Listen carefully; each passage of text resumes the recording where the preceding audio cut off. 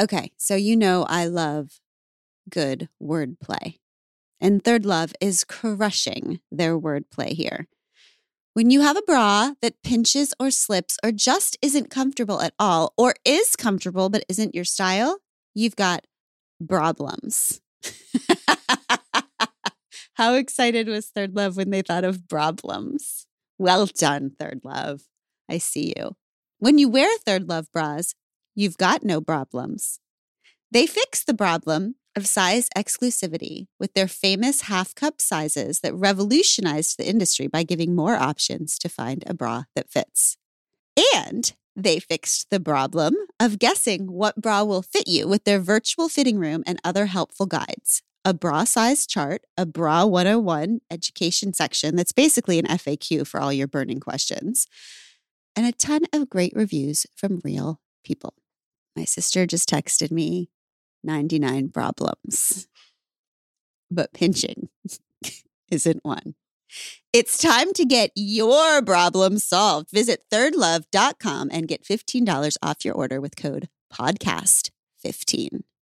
Think about how delicately you hold your baby, you dress your baby, and you feed your baby. We do that because they're adorable, of course, but also because their skin is delicate. Know this, there is only one diaper brand that we recommend to give you the gentle protective care your little one needs. And that's Pampers, the #1 pediatrician recommended brand. Their Swaddler's diaper absorbs wetness better versus the leading value brand and provides up to 100% leak-proof skin protection to keep your baby's skin dry, healthy, and beautiful. And when you use Swaddlers in tandem with new Pampers Free and Gentle wipes, you'll keep your baby's skin healthy. The wipes are made from 100% plant-based cloth, and you won't have to worry about tearing. With Free and Gentle, mess meets its match. That's right. So download the Pampers Club app today and earn Pampers Cash. Redeem your Pampers Cash for exclusive Pampers coupon savings and rewards.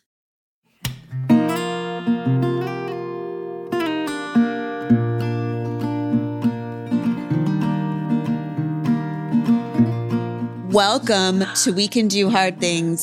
Do we have a treat for you? This is how our song goes. We have a treat for you. Is it? Was that good? No. Okay. You know, with this podcast, We Can Do Hard Things. We're just trying to answer easy questions like, just how do we live? Super easy. How do we do this? How do we live? And we have somebody here today that is very helpful. Yes. To help us answer that question. Yes. Her name is Melissa Urban. Melissa Urban is the co-founder and CEO of Whole30, a 6-time New York Times bestselling author, and her highly anticipated book, the book of one of our favorite words here at We Can Do Hard Things, Boundaries. The book of Boundaries is available now. She is the host of Do the Thing podcast, building community, health, and entrepreneurship. She lives in Salt Lake City, Utah. Hello, Melissa. Hello, Glennon, Abby, Amanda. It's so good to be with all of you today. Same. What a treat. You're such a ray of sunshine. I know that the listeners can't see it, but your presence and your energy, I just am really excited to be I came in beaming because you are some of my favorite people. This is one of my favorite podcasts, and this is one of my favorite subjects. So it's like my best day ever right now. Oh, that's good. And she does glow. I think that might be what having good boundaries looks like. Yes. She looks less dead inside than the rest of us. Yes, that's a good point. I would like to start. I feel like you are someone who can handle starting with some hard things. So we're going to do that because I want to explain to our pod squad why it is that you are the exact person to talk to us about boundaries. I feel that you are the right person to talk to us about boundaries after reading more of your story in your book, the Book of Boundaries. So you describe your childhood as idyllic. And then when you were 16 years old, you were abused, sexually abused by an extended family member. Yes, I grew up with 2 parents. My mom stayed home. My dad worked sometimes 2 jobs to support us. We had this large Catholic Portuguese family. Everyone was very close. There were always lots of kids running around. I was a really good student. I got straight A's. I was really smart. I read a lot. I didn't cause trouble. I was a really good kid until 16 when I, was manipulated by an older family member and sexually abused. And like my entire life just took a sharp turn from that point on. First of all, I'm so sorry about that. In the aftermath of that, your parents decided not to tell anyone that had happened. As you say, for fear that it would shatter the family peace.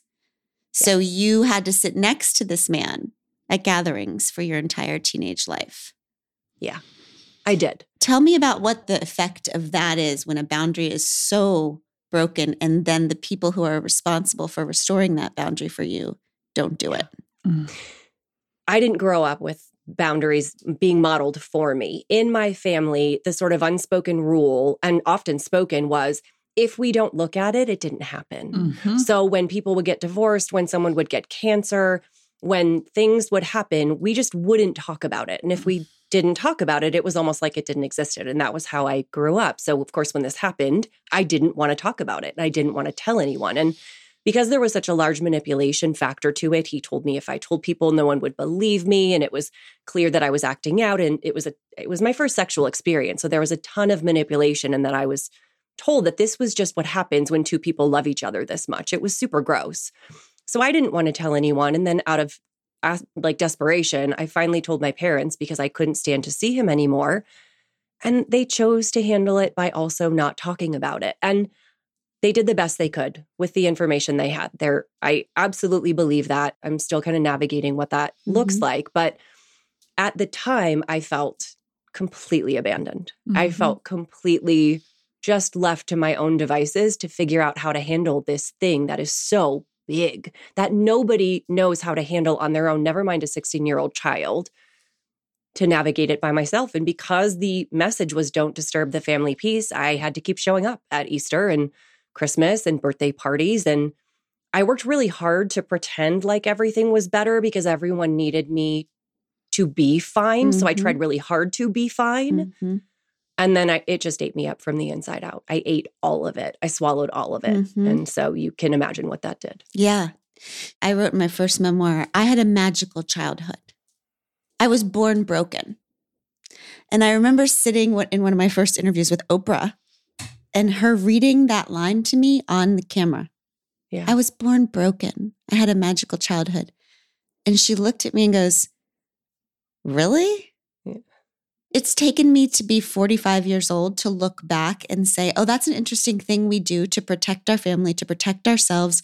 We say everything was magical. I was messed up. I was messed up. And then you get to a certain age and you think, wait a minute. Yeah. Have you had that? Because before we get into things, I want to talk about what does idyllic mean? Yeah. If you're in a family who's choosing to bury things all the time, who's choosing not to look at hard things, who's choosing false piece of a family over the piece of the child. How is that idyllic? What do we mean when we say that? I know. I'm still wrestling with that myself. It's hard to look back through adult eyes and not also be so deeply entrenched in how I saw it as a kid. I'm doing a lot of reparenting right now to really be able to comfort that side of myself who needed to see it that way in order to keep herself safe. Yes. I had to see it that way. Looking back now, of course, I can see the cracks. No family grows up perfect. But had this incident of abuse not taken place, I probably could have got through my entire childhood. My ACE score is virtually nothing without that. I did have a pretty good and lucky and privileged childhood. But when you add that factor on top of it, and then you see everything that came as a result, and now even the repairing that I'm still doing with those relationships, it's hard not to have that dichotomy, I think. It's hard to bring those two pieces together in a healthy way. Tell the Pod Squad what the ACE score is, just for people who don't know. Oh, it's a test that you can take that sort of tracks your various degrees of childhood trauma. And the higher the score you get, the more things you check off and say yes to, the more you had a difficult and traumatized childhood. And I've done the test before, and I think my score is a 1. So I didn't have neglect. I didn't have abuse. I didn't have drug or alcohol use in the family. I don't tick most of those boxes. And also, my life took a careening, tact off into absolute self-destruction for a very long time because of what happened.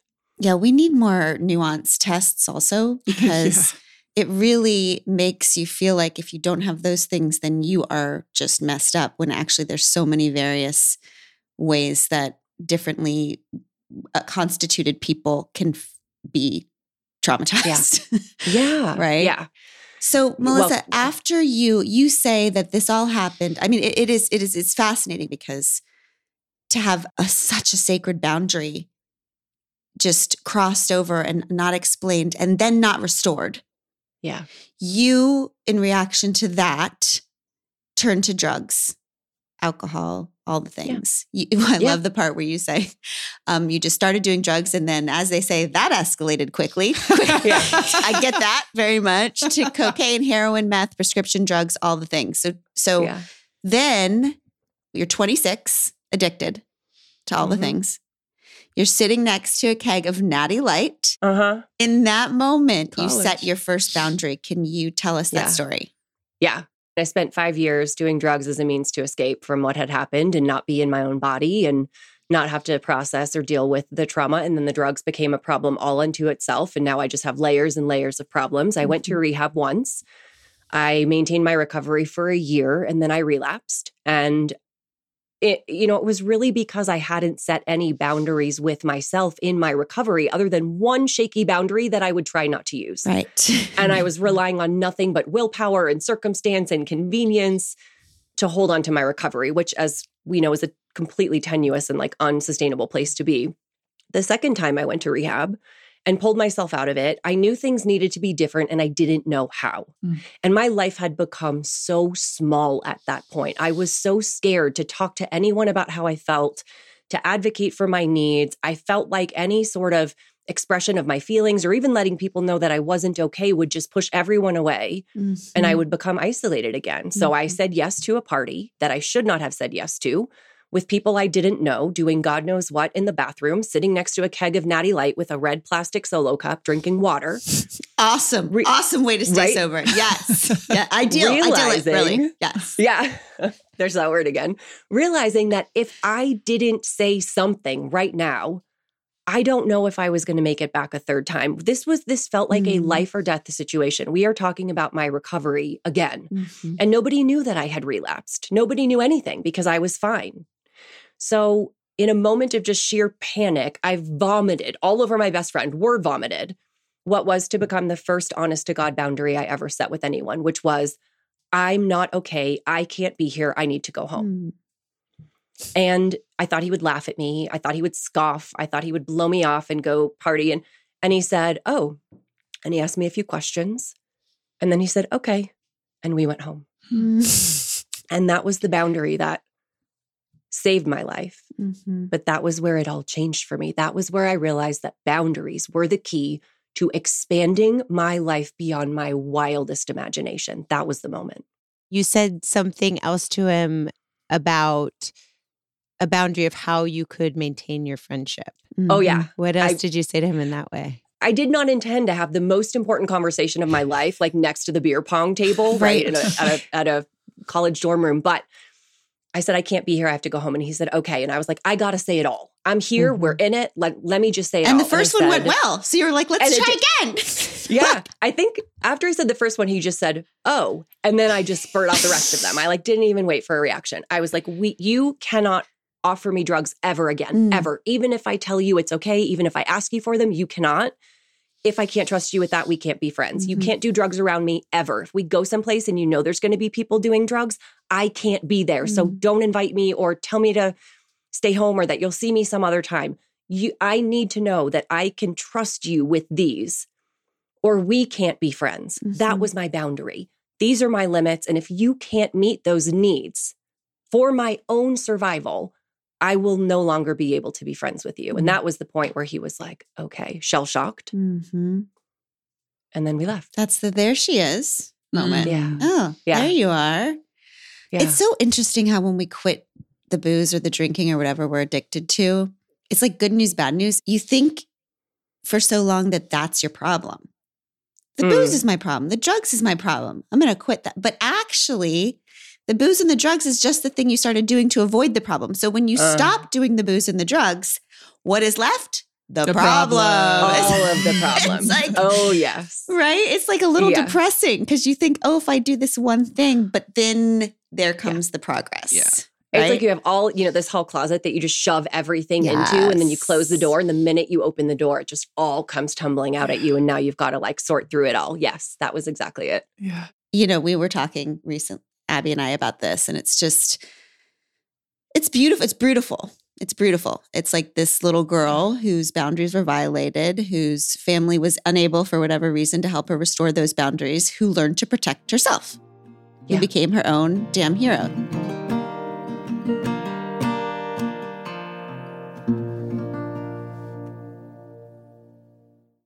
Single-handedly impacting our environment for the better, that's a daunting task. But it's possible, and there are incredible people who are living proof that setting your mind to something and really being passionate about it will bring about change. The Goldman Environmental Prize is the world's foremost award honoring grassroots environmental activists. Each year, the prize honors 6 ordinary people who are making an extraordinary impact for the planet. If you look at this year's winners, you'll learn about Marcel Gomez, who exposed the links between a company's meatpacking practices and illegal deforestation, which led to a major boycott of that company's products. Amazing. You'll learn about Andrea Vidaurre, whose relentless leadership resulted in California adopting its most ambitious emissions reduction regulations in history. And there are more amazing stories to discover. I can't imagine stories more important than these. Find the stories of this year's prize winners at goldmanprize.org.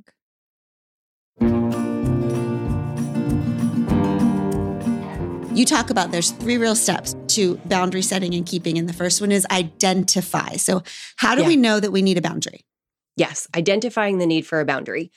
The easiest way to identify is, where are there areas in my life or in my relationships that just make me feel like, I don't want to. Mm-hmm. It's a sense of dread before an encounter or around a person, a sense of anxiety. If you notice resentment around a certain person, and this can also include like around a conversation topic. If you feel like you can't show up as your fullest self with that person, like you have to hide pieces of yourself in that relationship, a boundary is needed. If you leave thinking, I don't like how I feel when I spend time with that person, that's a really good sign. If you leave the conversation and you run through all of these things in your head, I should have said this, I should have done that, why did I do that? And you're beating yourself up for all of the things that you could have or should have done, that's a sign that a boundary is needed. If you're always wondering where you stand with this person, you never quite know, that's another fantastic sign. Okay. What about the energy leakage? Can you talk about that?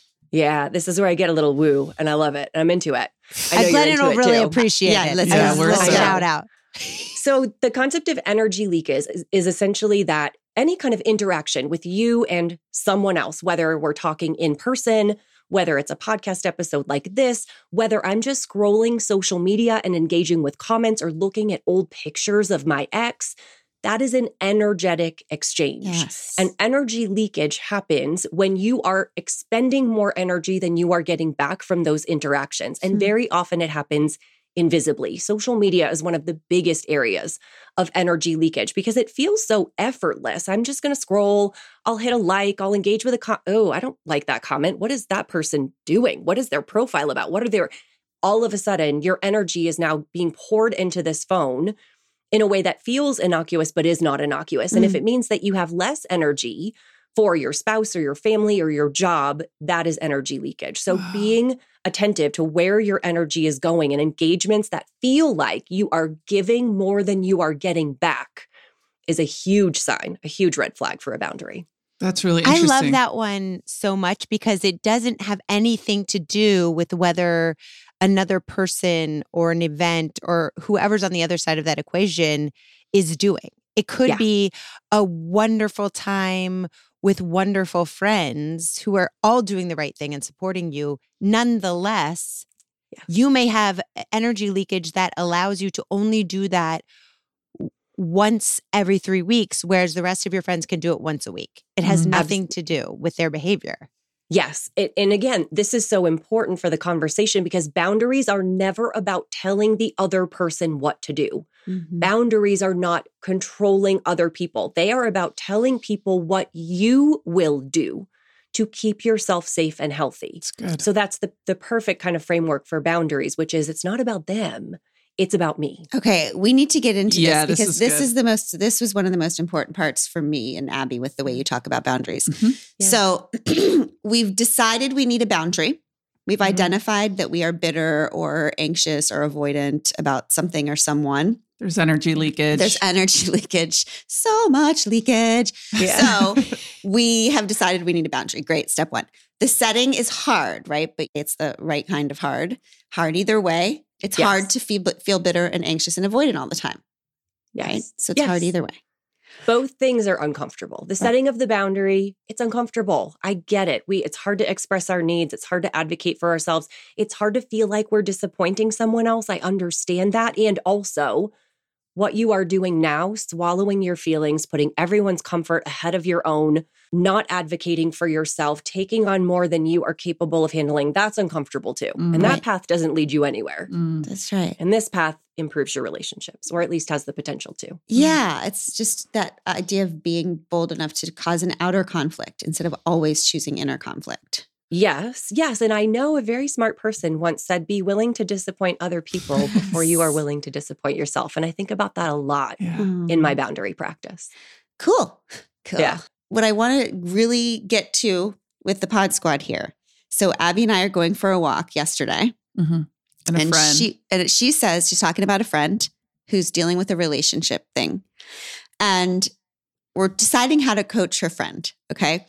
And Abby says, I'm going to tell her to say to her partner, you are not allowed to talk to me like that. That's the boundary. And I said to Abby, no.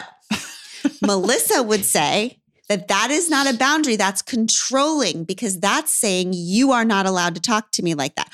What your friend has to say is, if you are not allowed to talk to me like that, and if you talk to me like that again, I will leave. Am I right? Yes. Is that what you're saying? That it has to be what I will do? Correct. Because that's all I can control. What would be the best way to do it? Everything that you're saying is kind of essentially the same thing, right? What you are saying is, I will not participate in a conversation that does not feel safe to me. So when you speak to me, when you call me names or when you get overly angry or when you make it personal, that does not feel safe to me and I will not participate in that conversation. So what I would say in that moment is the green level boundary, the kind of entry level is, I need our conversations to feel safe and productive and healthy. Can we agree on some rules of engagement around conflict? So this is something that you kind of talk about ahead of time. And then in the moment, if you need to, it is, I'm noticing that your tone is escalating. I'm noticing that you just called me a name. This does not feel like it is appropriate or healthy. I'm going to take a 5-minute break. When I come back, let's re-engage. So it is always from the self. You are always talking about, this is the action I am going to take. Now, sometimes you do frame that boundary in the form of a request because your partner's not a mind reader and they don't know that you have a limit. So your initial request might be, can we agree on these terms of engagement so that when we do have conflict, we both feel like we're approaching it from a productive and healthy standpoint? That is a request and you are asking them to buy in. But the boundary itself is, I will not participate in conversations in which I don't feel safe or that don't feel healthy for me. Yeah. You mentioned green system. Can you explain the green, yellow, red systems that you wrote about in the book? So I believe in minimum effort, maximum effect. You want to go in with the gentlest, kindest language possible and still have your boundary be respected. Yeah. You don't need to go in kicking the doors down if you could just make a simple, kind request. Sister, this is for us. Yeah. Listen hard. Why is Melissa looking directly at me? I'm actually talking to myself because I'm very East Coast and I'm very direct and I'm very blunt. So minimum dose, sometimes maximum bring it effect. back. You call it. Yeah, minimum dose, it's a fitness effect. principle. It's an Archimedes physics principle. That's why we've never heard it. Yeah. So do as little as possible to have the maximum effect. So I kind of color code my boundaries: green, yellow, red. Okay. Green is the gentlest, kindest language. You are assuming that the person didn't know you had a limit and wants to be respectful and healthy in your relationship. So you'll share this green language and see where it goes. Yellow is, okay, this person is either forgetting or unwilling or reluctant to respect my boundary. Now my language needs to be a bit more direct. It's still kind, but it's more direct and impactful. And I may share a consequence here, like if we can't change the tone of this discussion, then I'll be leaving the room for 5 minutes so we can take a break. Mm-hmm. The red level boundary is if the behavior continues to escalate, this is the boundary. This is the consequence. This is the action that I am going to take to keep myself safe and healthy, which is I'm going to interrupt you. The way you are speaking to me right now does not feel okay to me. I'm going to leave for an hour. And when I come back, we can resume. Mm. And that's your red. Okay. Occasionally, I throw a fuchsia in there for the people that like really deserve it. But Oh, fuchsia. We go Love green, it. yellow, red. Love it. So, Yeah. pod squatters, this is an example from Melissa's work, but controlling is you're pissed that your Uncle Joe still smokes. And you say to your Uncle Joe, you must stop smoking. You need to stop smoking. Controlling, that's not a boundary. Boundary is Uncle Joe, we don't allow smoke in our home. yes, exactly. So like That's it's exactly It's right. what we are doing. We don't allow smoke. Smoke away, Joe. Not the boss of Joe. Yes. I'm the Because the boss of my boundary- house. Yes, the boundary is designed to keep us safe and healthy and improve our relationships. If Uncle Joe keeps coming in my house and lighting up, I'm not going to be that pleased with him. And I'm probably not going to continue to invite him over. And it's going to hurt our relationship. So this one simple boundary, I don't allow smoking in the house. Would you either put it out or go outside? Yes, it requires Uncle Joe's cooperation. Yes, it is a request. But the ultimate boundary is I will not be inviting you into my home if you cannot respect this healthy limit that I have. Mm-hmm. Exactly. Mm-hmm. And I just thought of something as you were saying this. The whole idea of boundaries, it really does save us from being judge and jury. Like it allows the other person to participate in the conversation. So instead of saying, "Oh, Joe, it's making me crazy. I'm never inviting him over." You get to invite Joe in and say, "Joe, this is where I am with it." Then if Joe stops coming over, it's because Joe has decided Mm. he will not go outside and smoke, that he needs to Absolutely. be inside and smoke. Yes, that's exactly right. You set the boundary that you need for your own healthy limit, and this boundary is going to help the relationship. It's not helpful or really kind for you to just swallow it, not say anything because you don't want to be impolite, but then be resentful and mad the rest of the day because your house smells like smoke and be angry with him and he doesn't know why. That's not particularly fair. Mm-hmm. So the kindest thing is to set the boundary, and then how that person reacts to your clear, kind, healthy boundary is not your business Mhm. and Right. it's not your responsibility. If Uncle Joe says, okay, I just won't be visiting anymore, all right, that is your responsibility. That is your business. I cannot and will not try to control it. They're allowed to be mad about your boundary. They're allowed to have feelings about it. Absolutely. And you can acknowledge those. And you will disappoint some people Mhm. with your boundary. I often say that setting a boundary often means revoking a privilege that that person was never meant to have in the first place. Right. Damn. And it can feel like you're taking something away from them, and that can make people mad. Mm-hmm. And I understand that. And they're allowed to be mad. And also, this is my healthy limit. Mm. Yeah, it's like over and over again, it's this idea of this is actually the way that we can love each other. Yes. That's what a boundary Yes. is. This is the way that we can love each other. This is the way that we Yes. can be friends. I just love the fact it's that there's a a bridge, there's a really. separation between control and personal Yes. safety in Yeah. in this approach. Because the truth is you are a very boundaried person, babe. Correct. And it's something that I love about you. But sometimes it does feel like, why does she get to control the whole situation here? And so I think that this kind of method, in terms of Glennon, you being able to personalize it, this is what will make me feel safe. Yeah. Using green language. So it's using the like, green system. I'm not going to say to you, turn down the TV. You can't listen to the TV that loud. Yeah. I'm just going to say, if you keep listening to the TV that loud, I'm going to leave. But also, I think that's not going to upset you. No, I'm just that going would to have to upset keep me. leaving. But Melissa, don't you think that when someone has gone through life boundaryless, or maybe you don't, I think sometimes when someone has gone through life boundaryless and figured out that boundaries save them, for a couple decades, they can be on red. Yes. Even with Yeah, the sweetest people, always on red. Is that a thing? Yeah, it's totally a thing. Gretchen Rubin calls it obliger rebellion, which is like people pleaser rebellion, where you like eat it and eat it and eat it, and then you explode. And I think that can absolutely happen with boundaries, where you have held it in for such a long time that now, instead of a healthy boundary, maybe you start throwing up some walls. Yes. Maybe you start making them too rigid. They're not flexible. They're not contextual. So if the boundary is, I can never handle the TV at this volume, then I would gently invite you to talk about why. Why is that?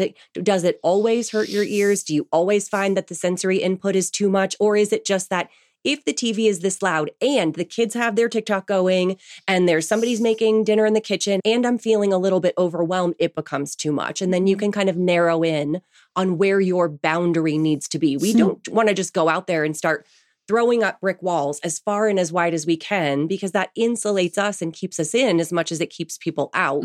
We want to evaluate the context and how I'm feeling. And honestly, the almost the first pre-step to boundaries is looking inward, taking a pause and looking in and saying, what do I need in this moment? To feel safe, to feel healthy, to restore my energy.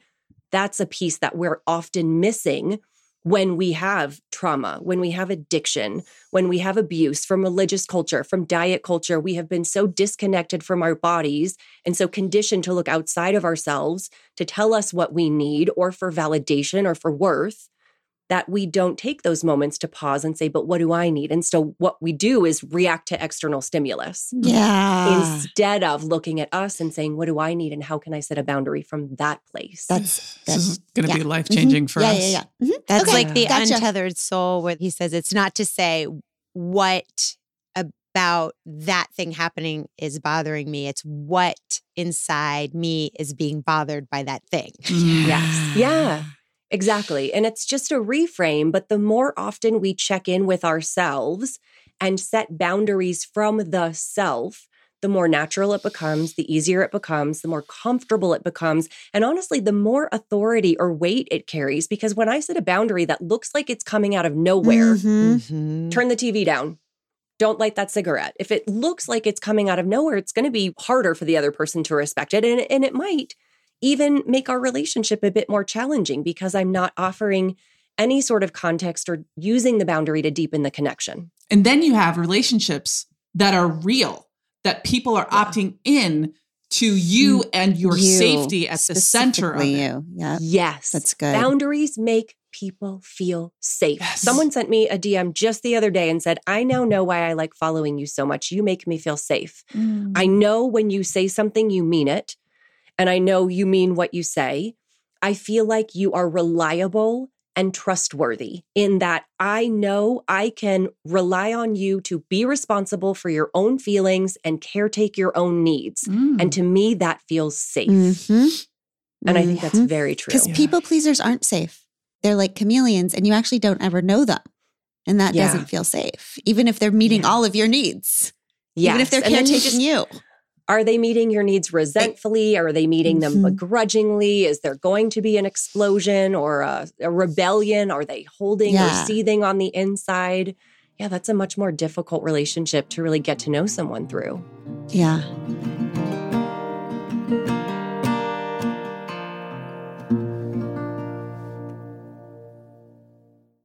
IXL.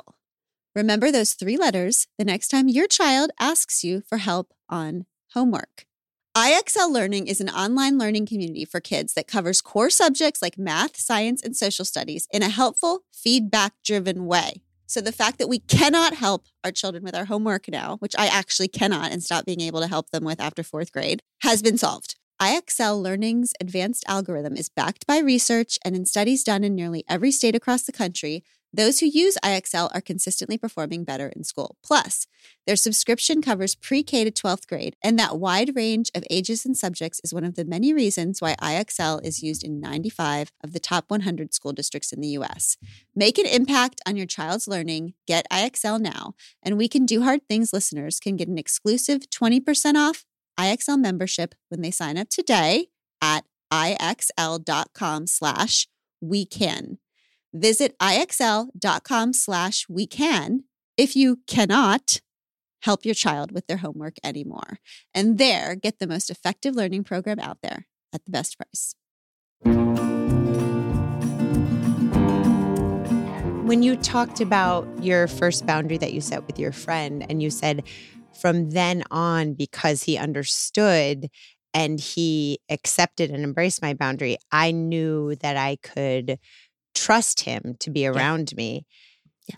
And don't you think it's also true with boundaries that when we set them and they're accepted, that we can then trust ourselves around those people? Yeah. Because in some ways, I feel like that's when I often get the resentment and the avoidance. It's like, I can't trust the version of me that shows up in the absence of this boundary. Yes, that. Yes, that is exactly it. And again, that's a result of looking externally to tell me what I should be doing. This person's needs, this person's comfort, this influence is going to dictate my experience and what I need. And instead, and that doesn't feel trustworthy because I'm not checking in with myself and I'm not restoring that connection to myself. So when I go in first and I restore that connection with my body, I ask myself what I need. I advocate for myself based on my own needs, not based on what this other person is doing. It does feel more trusting and more trustworthy. Boundaries improve relationships across every single metric. They let you show up more freely and more openly, more trustingly, more vulnerably. They eliminate the dread and anxiety that might have come along before you have boundaries. They are so incredibly strengthening for relationships. And I think we don't set them because we think somehow that they're just the opposite. And that's part of what I want to get across in this book. It's like like the underneath, the foundation of it is so interesting because it's like if what we're really trying to do is just get to know ourselves down here, be known, know ourselves, be known and not be ashamed. Yeah. That's the original plan. Like go back to who we were before the world told us who to be. Go back to who we were before we decided to be ashamed of every single need that we had. Setting boundaries is actually not even about the other person. It's about figuring out who you are, what you need, and falling in love with and accepting that. If I'm like, I have sensory overload all the time and I know it's so weird, but I just need everyone to talk quieter or I can't, like, that's a weird thing about me, but it's true. Yeah. And like, my family knows that now. And it's kind of a cool thing to be like, oh, this is a weird thing about me. And if you love me, this is how to treat each other. It's me falling in love with myself a little bit and being okay. Yeah. And you know what else your family really appreciates? Because I am the same way with my concussion and ongoing symptoms. there are times where sensory input is way too much. The other thing that your family and my family loves about us is that even though they know that we have a hard time handling this input, they can trust us to navigate our own feelings and remove ourselves from the situation if we need to. We're not going to blow up at them. We're not going to blame them. We are going to take charge of our own comfort and our own safety. And that feels safe to the people in our lives. God, that's so true. Because that's what they think when they're like, oh, mom's on the deck again. Because the truth is that you live in a loud world. Like, you can tell people that and they still don't have to change all of their behavior. But if they trust you to take care of yourself. Exactly. Can you talk to us about the holding of the boundary? Because we've identified, we've set. The and now we're on to the holding is the thing. You describe it, and I love so much, as dealing with the inner ickiness. It's the ickiness that comes after when someone's disappointed in us. We feel this sense of guilt almost before, even sometimes before the boundary is out. We feel guilty for advocating for ourselves. And there are so many reasons, particularly with women, particularly with moms, why we feel this guilt. Societal factors, the patriarchy and sexism and stereotypically rigid gender roles have all told us. I grew up believing that I shouldn't have needs, that my needs weren't worthy, that everyone else's comfort takes priority and needs take priority over mine. And I should not be expressing. And if I did express, I would be called selfish or cold or controlling. We didn't grow up learning how to set these boundaries. And even just thinking about it makes us feel really guilty. But it's important to note that it's not earned guilt. It is not guilt because I did something bad and now biology and nature is going to help me remember that it didn't feel good and it wasn't right and it was harmful and I'm not going to do it again. This is unearned guilt. We did not earn this guilt. There is nothing about this that says we have done something wrong or we harmed another person. We are simply advocating for our needs. So yes, holding the boundary is like one half of the battle. And the thing is, in order to hold the boundary, you have to actually hold it. So I really encourage people to think about, okay, I'm going to set this boundary. Is this something I can follow through with? Because I think what happens sometimes is people immediately, they go to the red and they think the boundary has to be, I'm cutting off all communication. My mom won't stop talking about diet or my body or weight loss. I need to cut off all communication. Or this friend continues to emotionally dump on me. I need to break up with my friend. But I encourage people to say, okay, maybe that isn't the only limit. Maybe you can just limit the way you communicate, how often you communicate. If this tends to happen over meals, maybe you socialize outside of meals. If it tends to happen on the phone, maybe you try, email and text message for a little while. There are some in-between ways to hold the boundary, but you have to be willing to hold it because if you don't, a couple things happen. Number one, if you set the boundary and then don't hold it in the face of pushback and pressure, that person is just going to be even more convinced that their needs are valid and they're going to double down the next time you try to say it. But most important, you have just taught yourself that you can't trust yourself to advocate for yourself. You have just taught yourself that maybe my needs don't matter as much as somebody else. And that is such a profound message to absorb in your body. This idea that I set this healthy limit and I did not hold it. And I need you to keep that promise for yourself because your needs are worthy. Your needs are valid. They matter just as much as anybody else's. And you deserve this perfectly reasonable, healthy limit. And I want to help you hold it. That's good. So, but we can prep for the hold well long ahead of time. By when we're doing the set, only setting something that we play out and we know we can hold if it doesn't work out. First rule of parenting is never to set a consequence that you're not willing to enforce. So like no iPad for a week hurts me as much as it hurts my kid and he knows it. So we don't do that. Right. But so when you are thinking about the boundary, you have to think about, is this enforceable? Is it something I am willing to do?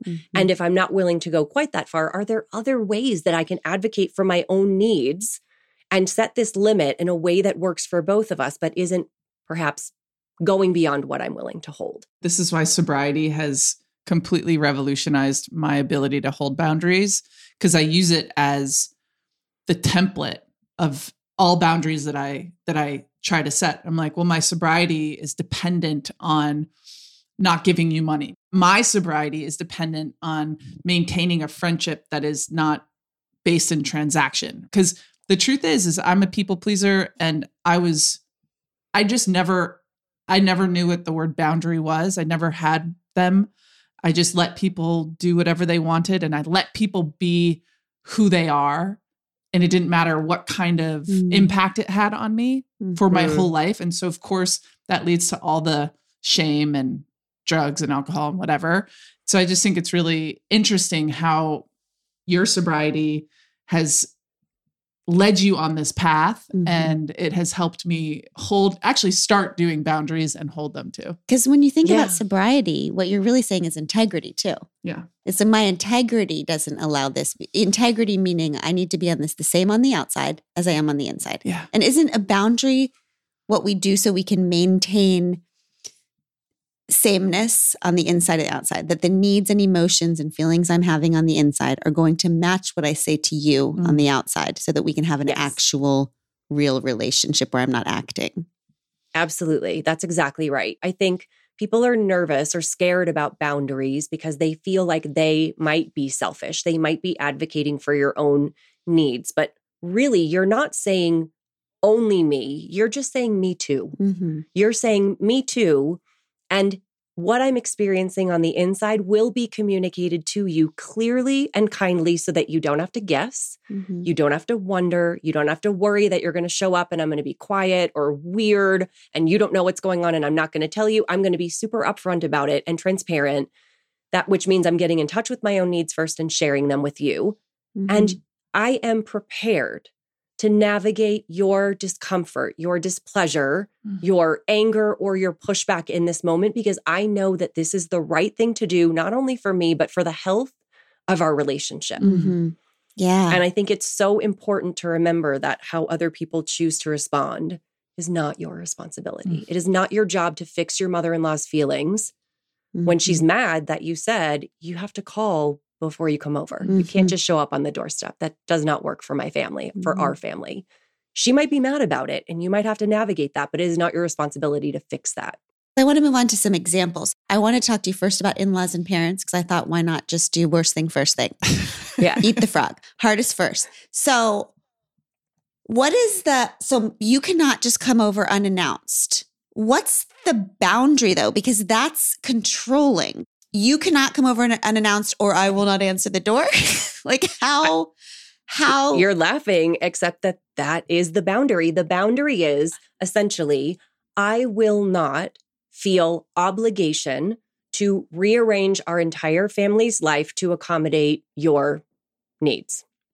And that's kind of the ultimate boundary. I wouldn't say it like that. Of course, we're going to go in green, but I have so many stories from people whose parents and in-laws do feel entitled to their time and their space whenever they want. I have a new mom who just wrote to me saying, I've got one boob out, milk everywhere, new baby. I barely have any clothes on. I've been wearing the same sweatpants for 3 days. And here's my mother-in-law knocking on my door because she wants to hold the baby. And she just happened to be in the neighborhood. And that does not work for me and my family. So in-laws are complicated. The first step in setting a boundary with in-laws is always that you and your romantic partner have to be on the same page. Because if you are not, you don't stand a chance of holding that boundary. What's going to happen is you're going to advocate.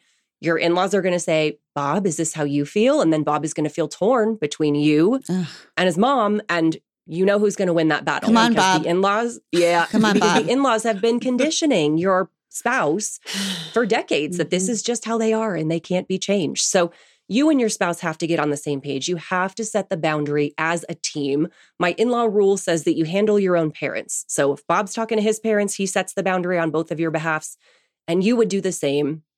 If Bob's not comfortable, then at the very least, he needs to back you up in this boundary.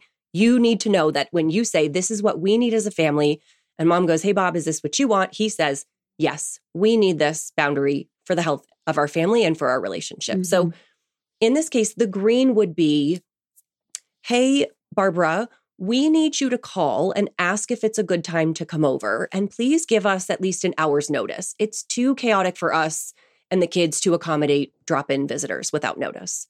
So that is a request. But I find if you go in with like your consequence in the green, it can feel very off-putting. Yes. If it is, we will not be answering the door anymore if you come over unannounced, that's like going in with, kicking the door down. So we're not going to do that. We're going to share a request that shares our limit. And hopefully your mother-in-law says, oh, okay, and starts giving you an hour's notice on the phone. Excellent. Then you no longer have to dread the visits. And if it's a good time, you can let her know. And if it's not, you can let her know. If she shows up at the door unannounced a second time, after the boundary has been spoken very clearly, then you can answer the door and feel free to say, oh, hi, Barbara, you didn't call first and this isn't a good time. We're not able to visit right now. We'll call you later. You can do that.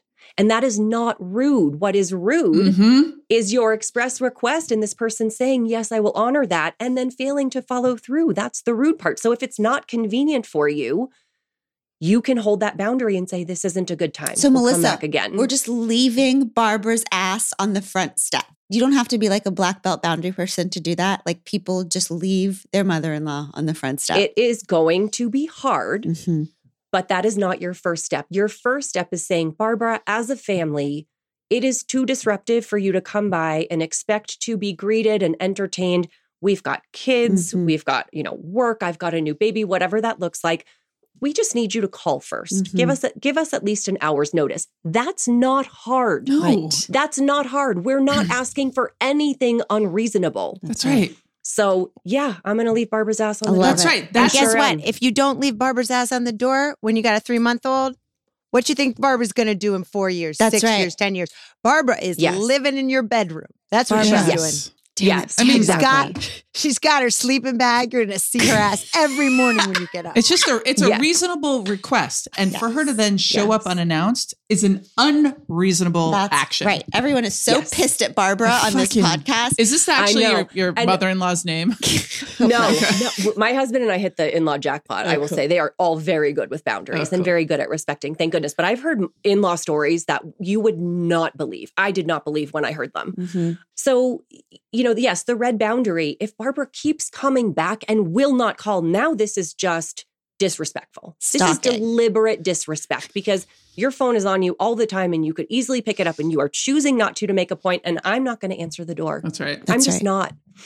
And that is my boundary. So remember that this boundary can be flexible too. If at some point in your life, Barbara becomes more helpful around the house or more helpful with the kids, or you just find that life isn't as hectic, feel free to relax that rule. Mhm. If Barbara is pounding on your door saying, oh, we've had an accident in the family, yeah, you're going to want to let her in. The best boundaries all the boundaries, healthy boundaries should be flexible and not rigid. Yeah. And that, again, that's only when you are, because as you just said, if you're not resentful for that visit, if you're not avoiding that visit, if you're not feeling nervous in the presence of that visit, there's no need to set that Correct. limit just because somebody else might feel that way and you think it's de facto rude. It's only rude if it is disturbing to your mental health Right. that thing Yes. is occurring. Absolutely. Absolutely. You can do it any way you want. And maybe you love that your in-laws just walk in, they don't even knock, they don't even announce themselves because they're so helpful with the kids, they're so helpful around the house. You love the first thing they do is come in and say, "What can I do? Dishes or laundry?" That kind of in-law, you can come in anytime you want. Mhm. Absolutely. You don't need to call. But if you find that your relationship is starting to be resentful, you're starting to be anxious about it, every Saturday, you're like drawing the blinds and hiding, thinking, "Oh my gosh, is Barbara going to go to Target and then stop by again?" That is not a healthy place for either of you to be. And once your mother-in-law sees that just by picking up the phone, that small action now, visits are more relaxed. Mhm. You are so much more pleasant to be around. You're not a Yes. jerk trying to rush her out the door. Yes. You can actually sit and visit. It is a win-win for everybody. Yeah. And maybe it just takes one visit of Barbara calling first for her to realize, okay, this is actually going to work for both of us. That's right. Okay. Yeah. Give us an example like that about friendship. What's Mm. the most common question you get from people about handling an uncomfortable boundary that needs to be set between friends? Yeah. One of the most common issues I hear with friendships is friends who offer unsolicited, helpful feedback Oh. without being asked. Mm. And so Caroline sent me a story about her and her best friend. They go back, a long time. They're both on the East Coast. And I say that because East Coast people like me are known for our directness and our bluntness. But this friend would say helpful things or offer unsolicited advice that really just was hurtful. Mhm. And she didn't really know how to address it. So in that situation, you want to stay friends with the person, but you just want these hurtful little comments to go away. And Caroline kind of suspected they were coming from insecurity. But again, that's not your business. The point is the conversation is now harmful for me. And if I set this one limit in our friendship, I can now show up in our friendship far more openly and like myself. So the green boundary I said is, hey, for the health of our friendship, I'd like to ask that we don't offer each other unsolicited feedback. If I want your opinion on something, I'll ask. Mhm. Can you agree to that? Simple request, very clear, very kind. Unless I ask you what you think of my hair or my outfit or my relationship or my job or my parenting, please do not offer an unsolicited opinion. Mm. And if that one limit could be respected, all of a sudden their friendship expands and becomes far more open and honest. Hmm. If in the moment your friend forgets or throws a little dig in, then you can go to a yellow boundary, which is interrupting them. Oh, no. We agreed no unsolicited comments, so please don't say anything else. And then you change the subject. So, we agreed that you wouldn't provide input on my parenting unless I asked, so let's just not, please. But tell me how your vacation went. And so you usually change the subject quite a lot in my boundary conversations because it makes it clear that you're not going to continue the conversation. You're in charge and you will not participate further. And it kind of lets the other person off the hook Mhm. so that if they feel bad about forgetting or disrespecting, you're kind of giving them a nice graceful out there. So I think that's a kind way to handle it. Mhm. If this person is proving incapable or unwilling to just meet this very simple, please don't offer unsolicited feedback unless I ask, and you've reminded to the point where you now feel like this is a really unhealthy pattern, then you might have to set a limit with the relationship. And maybe it's ending the friendship altogether. Maybe it's just something like, Jenna, you continue to say things that are hurtful even after I've asked you not to. And I can't continue in our relationship this way. So I need to take a little break from the friendship. I'll reach back out to you when I'm ready. I think that is a perfectly acceptable way to say, I need some space from this friendship to think about how to move forward. And I'm going to give myself the time I need to do that. I love it.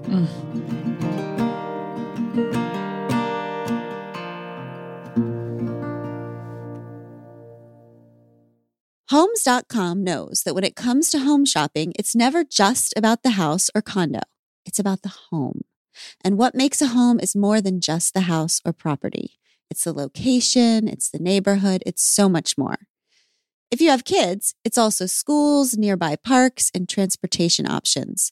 That's why Homes.com goes above and beyond to bring home shoppers the in-depth information they need to find the right home. And when I say in-depth, I'm talking deep.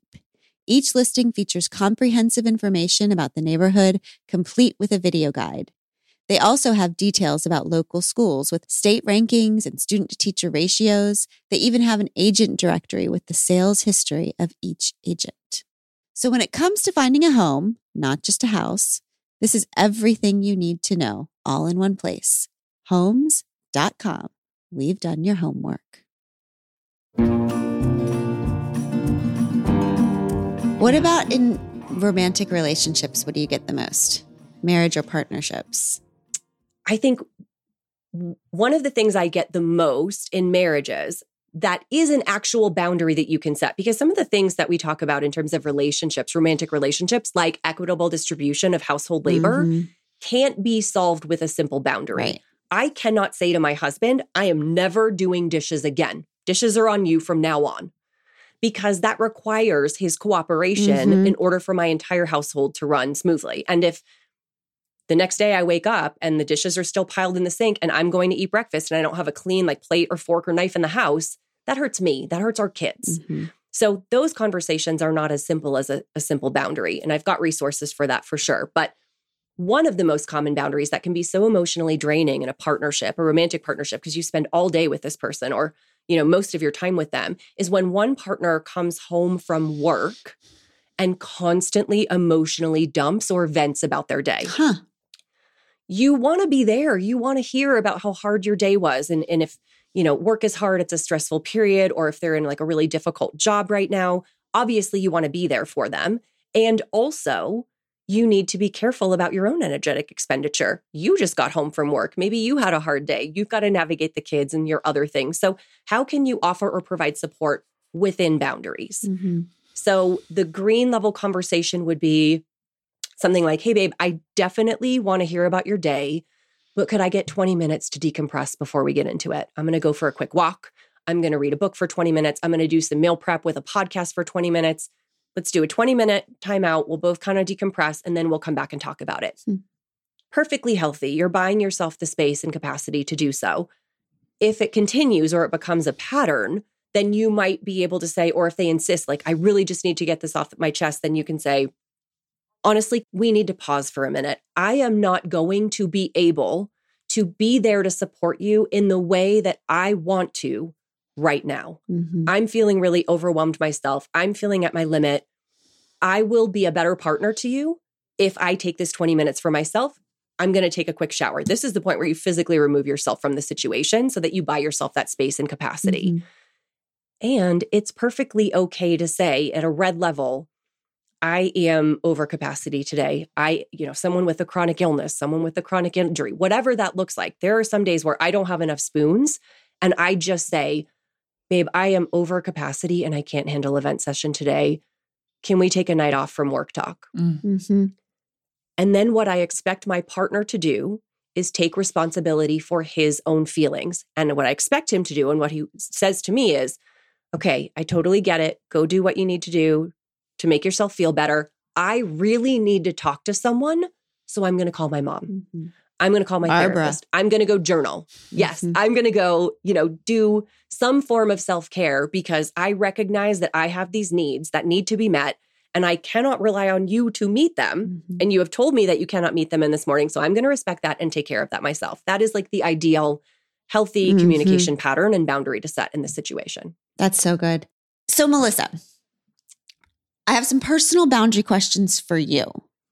So, what is the hardest boundary for you to hold? Ooh. That's a good one. Okay. I know this because it's happening right now. In fact, the hardest boundary for me to hold is against my energetic capacity around work, projects, or invitations that I find exciting that I just know I don't have capacity for. And I will give you an example. I was invited by my Canadian publisher to do a keynote presentation as part of this book tour for Boundaries. Prestigious invitation, incredible invitation, would have been a great opportunity. Of course, I was like, okay, yes, if you sign me up for this, of course I will do it. And then I started thinking about it. First of all, I know better than to say yes automatically. And I said yes automatically. That was my first mistake. And then I thought about it and I thought, I don't have capacity to put together an entire keynote presentation. I'm already in the middle of doing so many different tasks and I want to do it. It would be so fun. But if I do this, something's going to suffer. My mental health, my sleep, my health, my other tasks. So how did you I had to go identify that? Like, how did you, like, you say yes, and then you go through the process? Like, You what are feel panicky? What are ways that you realize, like, uh-oh, I overextended here? The dread. Yeah, dread. I said yes. Yeah. And then I immediately thought, oh shit, like now I have to do this. And I spent the next 2 weeks trying to talk myself into why it would be okay, how I could actually do this. And I'm like, what? I know better, but I'm not perfect and I still struggle. And it took a conversation with my sister on a hike where I was like, I said yes to this thing and I'm super stressed about it. And she goes, you can just tell them you can't do it. And I was like, what? I don't think I can. I already committed and I really want to. And it's such a good opportunity. And she was like, I can't believe I have to have this conversation with you. But yes, you can. You can go tell them I can't do this. And I was like, sometimes you just need permission from someone. You just need permission to do the thing that you know you need to do. Yeah. My sister So gives me permission. Yeah. I always think whenever I get an opportunity like that, I always think, what if it were tomorrow? Would I want to do it? Because I am always making commitments based on some hopeful future version of myself that doesn't freaking exist. Yeah. Like, oh, I'm going to be a person who really is awesome about traveling and presenting. No, I'm still going to be this person always. Yeah. Right. So if I don't want to do it tomorrow, I don't want to do it in 6 months. I know. That's so smart. And like, I definitely was not considering future me in this situation and I should have. I ended up going back to my publisher and I said, hey, this is making me feel super stressed out. And I don't think I'm going to be able to put together the kind of presentation that I want to put together. This is my first keynote on boundaries. I want to make it amazing. And I'm not going to be able to do that during this time period. Here's what I could do for you. And I thought about what could I do with my energetic capacity? And I offered them that package and they were like, oh yeah, cool. That's fine. We'll switch it. That's great. All of that stress, all of that anxiety for nothing. So that's a huge lesson in terms of boundaries. First of all, nobody's going to get it right all the time, and that's okay. You just keep showing up. That's why they call it a practice. And number two, I think we build up these conversations in our head where we're like, oh, I'm going to say this thing and it's going to go so poorly and everyone's going to be so mad at me. And then we say it and they go, okay. Yes, exactly. That's what happens most of the time. Yeah, it does. So I always say, go into these conversations just assuming the best. Yeah. You're making a story up either way. You're either telling yourself a story that it's not going to go well and it's going to go hardly and everything's going to go terrible and that makes you so stressed. Or you tell yourself a story that it's going to go well, that you deserve this healthy limit and it's going to go very, very well. And more often than not, it does. Yeah. That's why I love your reframe of boundaries, because when people think need to set boundaries, they think, ooh, somebody's behaving badly. You think about bad behavior, but the way that you say it, you say, I am someone who sets and holds boundaries because I am someone who takes her mental health, energetic capacity, and worth seriously.